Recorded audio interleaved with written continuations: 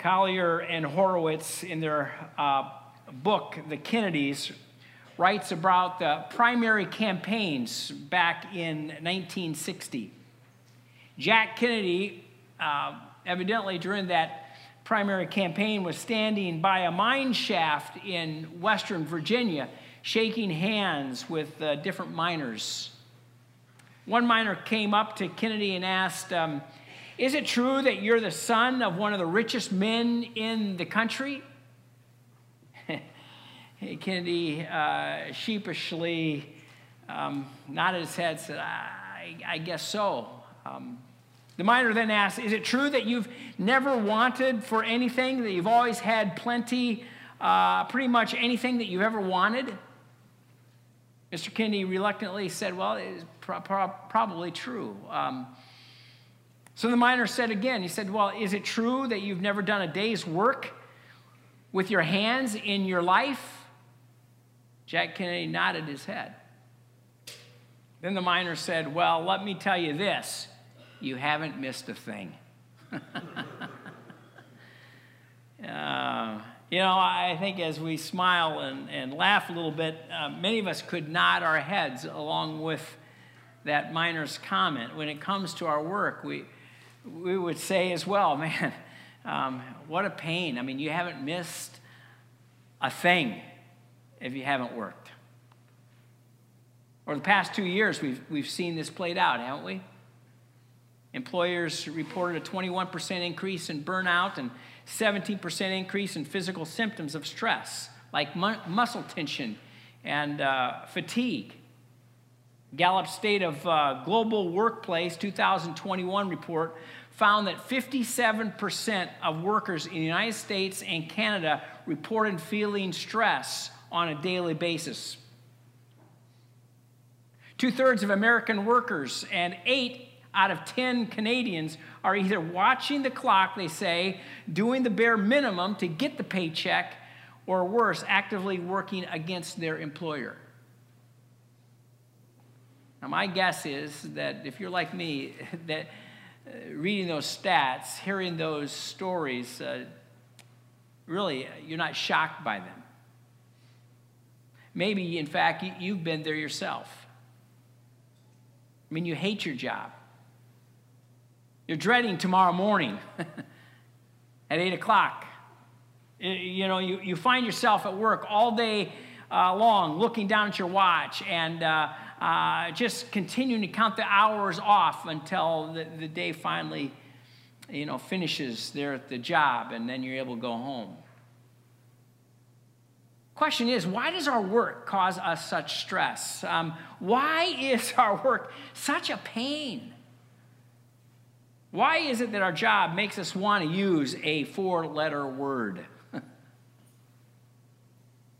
Last week, we started our 5-week series called God at Work, where what we're doing is we are asking what God has to say about our work, about our jobs. How can we connect Sundays to our Mondays? Now, I want to fully acknowledge I'm speaking to a wide variety of people here, both here in person as well as those who are watching online. Some of you are students. You haven't even entered the work world yet. Others are retired. And your 8 to 5 careers, if there is such a thing left now, those careers are behind you. Still, most of us, I think, are still in the middle of it. Work devours the lion's share of our hours, of our days, of our weeks.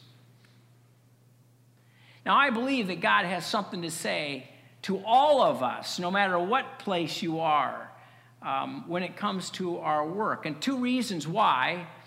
First of all, because all of us work. As Rachel just shared, work is more than a job. If you're a student, listen, your work is your school and classes and your studies. That's your work. If you're a stay-at-home mom or dad, Your work is running errands. It's keeping track of the family schedules and a multitude of other tasks that fill up your days. If you're retired, your work is the volunteer work you do, or maybe your work is caring for your grandchildren, or maybe your work is caring for your aging parents. Your job, your commute, your to-do list, your yard work, all of that comes under this big umbrella of work. That's the first reason. Second reason, I think that all of us need to hear from God on this topic, this issue, is because if you are a Christ follower, no matter what your work is, your primary calling is to Christ. And the gospel, properly understood, leads us to a seamless faith, Sunday through Monday, Tuesday, Wednesday, the rest of the week. All of life matters to God, every scrap of it. When you're grocery shopping, when you're mowing your lawn, well, whenever that time comes, in our season, it all matters. When you're picking up your kids from school, when you're running, along the creek, the pathway here, when you are watching TV, when you are working, it all matters to God.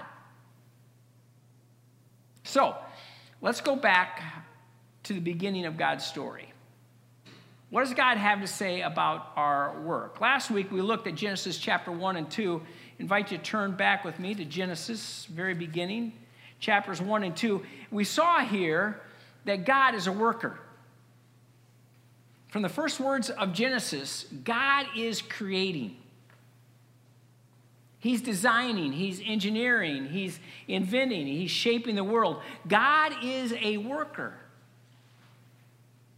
And since God can do nothing that is not inherently good, therefore, work must be good. Work has intrinsic value.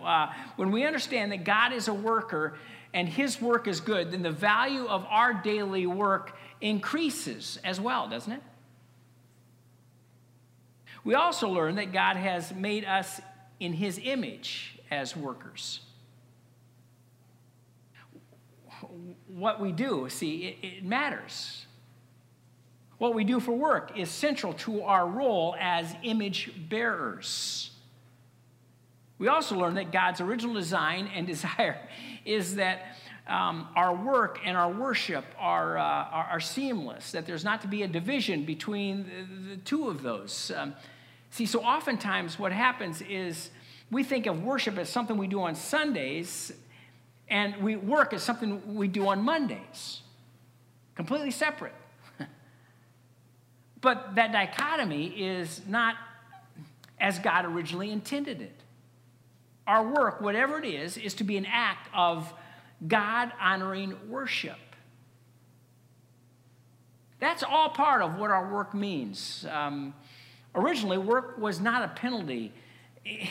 It wasn't part of the curse. In fact, work was a blessing. I want you to see this. I didn't point this out last week, but I want you to notice it. You notice the first blessing that God gives us here in Genesis chapter 1, in God's story? Look with me, Genesis chapter 1, verse 28. And God blessed them, and God said to them, "Be fruitful and multiply, and fill the earth and subdue it, and have dominion over the fish of the sea, and over the birds of the heavens, and over every living thing that moves on the earth." The first blessing of God, catch this, is work. Surprise you? God blessed them and said, "Get to work. Subdue, wrestle, rule, reign, work. Take care of the garden. I made you to work," God says. See, work is a blessing from God, not a curse. Now, I know what a bunch of you, are thinking right now. I mean, you say, well, that's easy for you to say, Sutton. You work at a church. I mean, come on. You get paid to read the Bible and drink coffee all week long. Come on. And that only happens one day a week. Come on. And you work with people who love Jesus, right? And you say, well, I work at a bank, and my boss is a pain. I work in construction with people who swear a lot. You know, I drive a delivery truck, and I hate traffic. I'm in sales, and to be honest, it's not always easy to be honest. I hate my job, you say. Well, at least part of the reason why you hate your job or don't like your job or get frustrated at your job is because of what happens in the next part of God's story here in Genesis chapter 3. Because with Genesis chapter 3 comes a serpent, the temptation and the fall. Paradise was lost, and sin ravaged our perfect world, and our work, your work, my work, this side of heaven has permanently changed. Now, I'm borrowing some of these ideas from the book Work Matters by Tom Nelson. Tom's a free church pastor down in the Kansas City area, and he has written and preached widely about God's perspective on our work, and I'm indebted to some of his insights here. But I want you to start with me, Genesis chapter 3, start with me at verse 17. And to Adam he said, because you have listened to the voice of your wife and have eaten of the tree of which I commanded you, you shall not eat of it. Cursed is the ground because of you. In pain you shall eat of it all the days of your life. Thorns and thistles it will bring forth for you, and you shall eat the plants of the field. By the sweat of your face you shall eat bread till you return to the ground, for out of it you were taken, for you are dust, and to dust you shall return. There it is. You notice that word in verse 17, cursed? That word, it indicates a new reality, right, of human existence. And I want you to notice something. It's not our work that is cursed. It's the ground that is cursed. And that makes our work much more difficult, much more challenging. The blessings of Genesis 1 and 2 was that humans were made in the image of God to rule over the earth, to subdue the earth, to take the creation project forward. But then comes the curse. The curse of Genesis 3 is now that role of our work, it's hard. Now there's pain. Now there are thorns and thistles in the ground, and there's sweat on the brow. Now there's blisters on your hands and sore backs and the need for icy hot and ibuprofen and a workers' comp and medical insurance, and I need a vacation. Humankind now lives under the curse. Sin has entered the world, and it has corrupted God's original design. The very nature of our human work has fundamentally changed. Our work is now difficult. Work is no longer what it ought to be. Our work has become painful and dirty. I don't know if you remember it, but there was a TV show years ago off a Discovery Channel, I think it was. It was called Dirty Jobs. Remember that? Anybody remember that? I don't think it's on TV anymore. But when it was, and what it did is it took a kind of a humorous look at what it's like to do a job in our fallen world. The show always began with the following quote from the show's host, Mike Rowe, who usually spoke while in the midst of some particularly dirty task. And he always said this, "My name's Mike Rowe, and this is my job." Yeah, he had this great deep voice. Have you ever heard his voice? Anyway, he goes, I can't imitate it, but try. "I explore the country looking for people who aren't afraid to get dirty. Hardworking men and women who earn an honest living, doing the kinds of jobs that make civilized life possible for the rest of us. Now, get ready to get dirty." You know, some of the jobs that were highlighted on that show included a roadkill collector, a catfish noodler, a shark suit tester. Anybody want to volunteer for that one? Shark tooth. a penguin keeper, a bologna maker, a hot tar roofer. The show's theme song features the lyrics, "Oh, it's a dirty job, but somebody's got to do it." Now listen, the job you have might not have ever made it on the show, and you want to thank God if it didn't. But the curse of the fall means that work now oftentimes is painfully difficult and many times dirty. Not only is our work difficult, but because of the curse, our work has become distorted.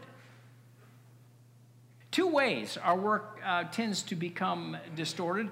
First, when work becomes too big a deal in our lives, it's distorted. Like any human endeavor, like sex or money or art, work can take the form of an idol. This distortion is better known as workaholism. When we give honor and energy that ought only be given to God to our jobs, then our work has become an idol. You sacrifice time, you sacrifice energy, you sacrifice health, you sacrifice children and marriages and relationships, you sacrifice worship for your work. That's workaholism. When work is where you look for meaning and where you look for satisfaction for life, when it's a place where you get your identity and your self-worth, then work has become your God, small g. In Luke chapter 12, Jesus tells a parable about a rich fool who lived as though God didn't exist, working endlessly and accumulating all of this wealth so that one day he might be able to retire, and take it easy. But at the end of the day, this workaholic truly had nothing. And in his death, God asked him, "Fool, this night your soul is required of you, and the things you have prepared, whose will they be?" Workaholism is a destructive distortion of work that wreaks havoc on our physical health and on our relationships. I mean, much of the frantic pace of life is driven by our distorted view of work. Sometimes I hear people say, I'm doing all this work for my family, so my family can have a better life. But I wonder if a prophet might name it idolatry, giving to a job that which ought to only be given to God. There's an opposite distortion. It's when our work becomes no big deal. I mentioned this last week in my message. It's called slothfulness. Instead of making work an idol, what happens is we make leisure an idol. The Bible repeatedly warns of this distortion. Proverbs says, "The sluggard does not plow in the autumn. He will seek at harvest and have nothing." The Apostle Paul, who modeled diligence in his work as a tent maker, encourages first century Christians, Christ followers in Thessalonica, to aspire to live quietly and to mind your own affairs and to work with your hands as we instructed you. Today I run into slothfulness, I think, in the entitlement mentality sometimes I see or run into. I'm entitled to this. You owe me this. I deserve this. Slothful people find very creative reasons, excuses not to do their work or to do just enough to get by and be able to get a paycheck. Slothfulness is a reflection of the corruption of God's design for our lives and our good world. See, I got to tell you, God's word is incredibly honest with us, isn't it? It tells us that our work is a mixed bag. That's both a gift and a curse. It's exhilarating and frustrating. In fact, in his book, Work in the Spirit, Miroslav Volf points out, he says, together Genesis 2:15 and Genesis 3:17 and following affirm that the inescapable reality of human sin makes work unavoidably an ambiguous reality. It's both a noble expression of human creation in the image of God and a painful testimony to human estrangement from God. So you say, okay, so what do we do? What do we do with this mixed bag called work? Well, I would suggest that when it comes to work, Genesis calls us to a hopeful realism. Jim Collins, the author of Good to Great, interviewed Admiral Jim Stockdale, the highest-ranking officer in the Hanoi Hilton prisoner of war camp during the height of Vietnam War. Regarding the prisoner of war camp, Collins asked Stockdale, who didn't make it out? Oh, that's easy, answered Stockdale. It was the optimists. The optimists, Collins said. Explain that. I don't understand. The optimists, Stockdale said, they were the ones who said, we're going to be out by Christmas, and Christmas would come, and then Christmas would go. Then they'd say, well, we're going to be out by Easter, and then Easter would come, and Easter would go. Then Thanksgiving, then would be Christmas again, and they would die of a broken heart. But then he said that those prisoners who prepared themselves for the likelihood of a long and difficult captivity, yet believed they would eventually triumph, would make it back home. They were the ones that survived. What Stockdale was talking about was a hopeful realism. See, I think in the midst of both our good and bad of our work, we need to cultivate this hopeful realism. Listen, your mind might be filled with this idealistic phantoms of the perfect dream job, that's out there. You may be counting one day on landing on the ideal career. Listen, if you're a student, maybe you say, man, I can't wait to finish school and get out there because that perfect job is just waiting for me. Maybe you have a job, but every couple of years, you quit and start looking for another job because the grass is always greener, on the other side of that work fence. Maybe you're retired and there are days you just wish you could go back to work. Okay, now I'm going a little bit too far. But anyway, there's this idealism that's out there. Let me ask you, how are you viewing your work? Are you viewing your work through an idealistic lens? Or are you viewing your work with a sense of hopeful realism? The perfect job or career is not only unrealistic, I got to tell you, it's theologically untenable. Even if you're blessed to have your dream job, I can assure you that it will be hard and will not be all that you have longed it to be. So how do you develop a hopeful realism about your work? Well, one way is that you trust that while you're on the job, while you are working, God is doing some work in you. Your work is an opportunity for personal growth and influence. And as I look back on my life and my vocational work, I realize that some of the times my greatest personal and leadership growth has been in the most difficult days that I've encountered.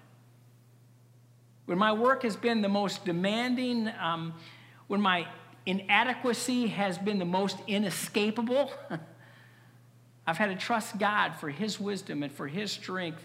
And as a result, my growth as a person has become most significant. At the beginning of Romans chapter 5, the Apostle Paul lays out God's path for our transformation. You ever realize that? And it's not a path of ease, but it's one of enduring hope, he tells us. We must fix deeply in our hearts and minds that our work, though oftentimes difficult, is one of God's main means for our spiritual growth, for our spiritual transformation.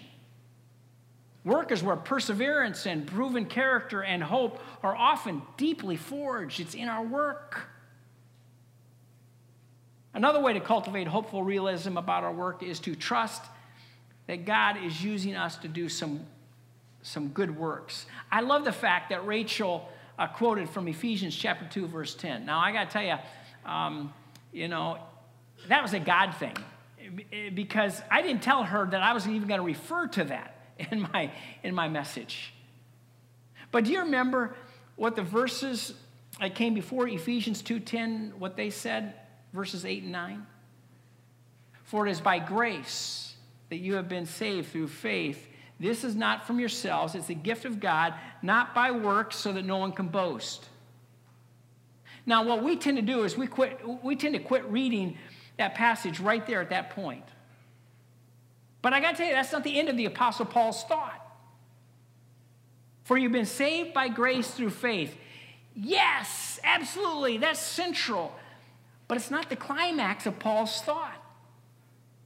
The peak of his thought is that you and I are God's handiwork, created in Christ Jesus, listen to this, to do good works which God has set out in front of you, way in advance for you to do. See, what Paul is doing here in Ephesians chapter 2 is he's retelling the Genesis story. He's alluding back to Genesis chapter 1, verse 27, the creation poem. God made human, male and female. And he's saying, listen, Jesus saved you to put you back into a right relationship with the Creator God, absolutely, and to put you back to work. That's what he's saying. So what are the good works that Paul's talking about here in Ephesians chapter 2, verse 10? John Stott defines it this way. He says, the expenditure of energy, manual or mental or both, in the service of others, which brings fulfillment to the worker, benefit to the community, and glory to God. That's the good works. Good works, then, is work that helps others. Good works serves others. Good work is volunteering as a master gardener. It's being a mom. It's being a homeschool teacher. It's being a youth group leader. Good works are those things, listen, that we do that create shalom. That creates a world where humans can thrive and where humans can live in God's presence. Dorothy Sayers, in a thoughtful essay entitled Why Work, writes this: the church's approach to an intelligent carpenter is usually confined to moral instructions in church attendance. What the church should be telling him is this, that the very first demand that his religion makes upon him is that he should make good tables. And John Symington said, amen. Later on, she continues, she says, let the church remember this, that every maker and worker is called to serve God in his profession or trade, not outside of it. The only Christian work is good work well done. So what's that mean? What's that mean? Does it mean that if you're a Christian dentist, that whenever you do a filling for someone, you have to scratch John 3:16 into their tooth? No. No, that's not what it means. It means that your work is to reshape the world in such a way that people see God's presence and beauty. It means that as you do your work, you go about your work in such a way that you bring glory to God. And you trust that God is using you and the work you do for his greater purposes to bring about shalom. See, we need to take a lesson from Genesis, I think. Your work, whatever it is, it has value. It matters. Yet understand it will not be all that you want it to be. And if you're going to thrive at your job, you're going to need to develop a helpful realism about your work. Your work is good, even though it has been distorted by sin. But listen, your work, although it's not what it ought to be today, one day it will be. In his beautiful poem, When Earth's Last Picture is Painted, Rudyard Kipling penned these words. Let me finish with this. When Earth's last picture is painted and the tubes are twisted and dried, when the oldest colors are faded and the youngest critic has died, we shall rest, and faith, we shall need it, lie down for an eon or two, till the master of all good workmen shall put us to work anew. And no one shall work for the money, and no one shall work for fame, but each for the joy of the working, and each in his separate star shall draw the thing as he sees it, for the God of things as they are. Friends, our work is not what it ought to be, but one day, it will be.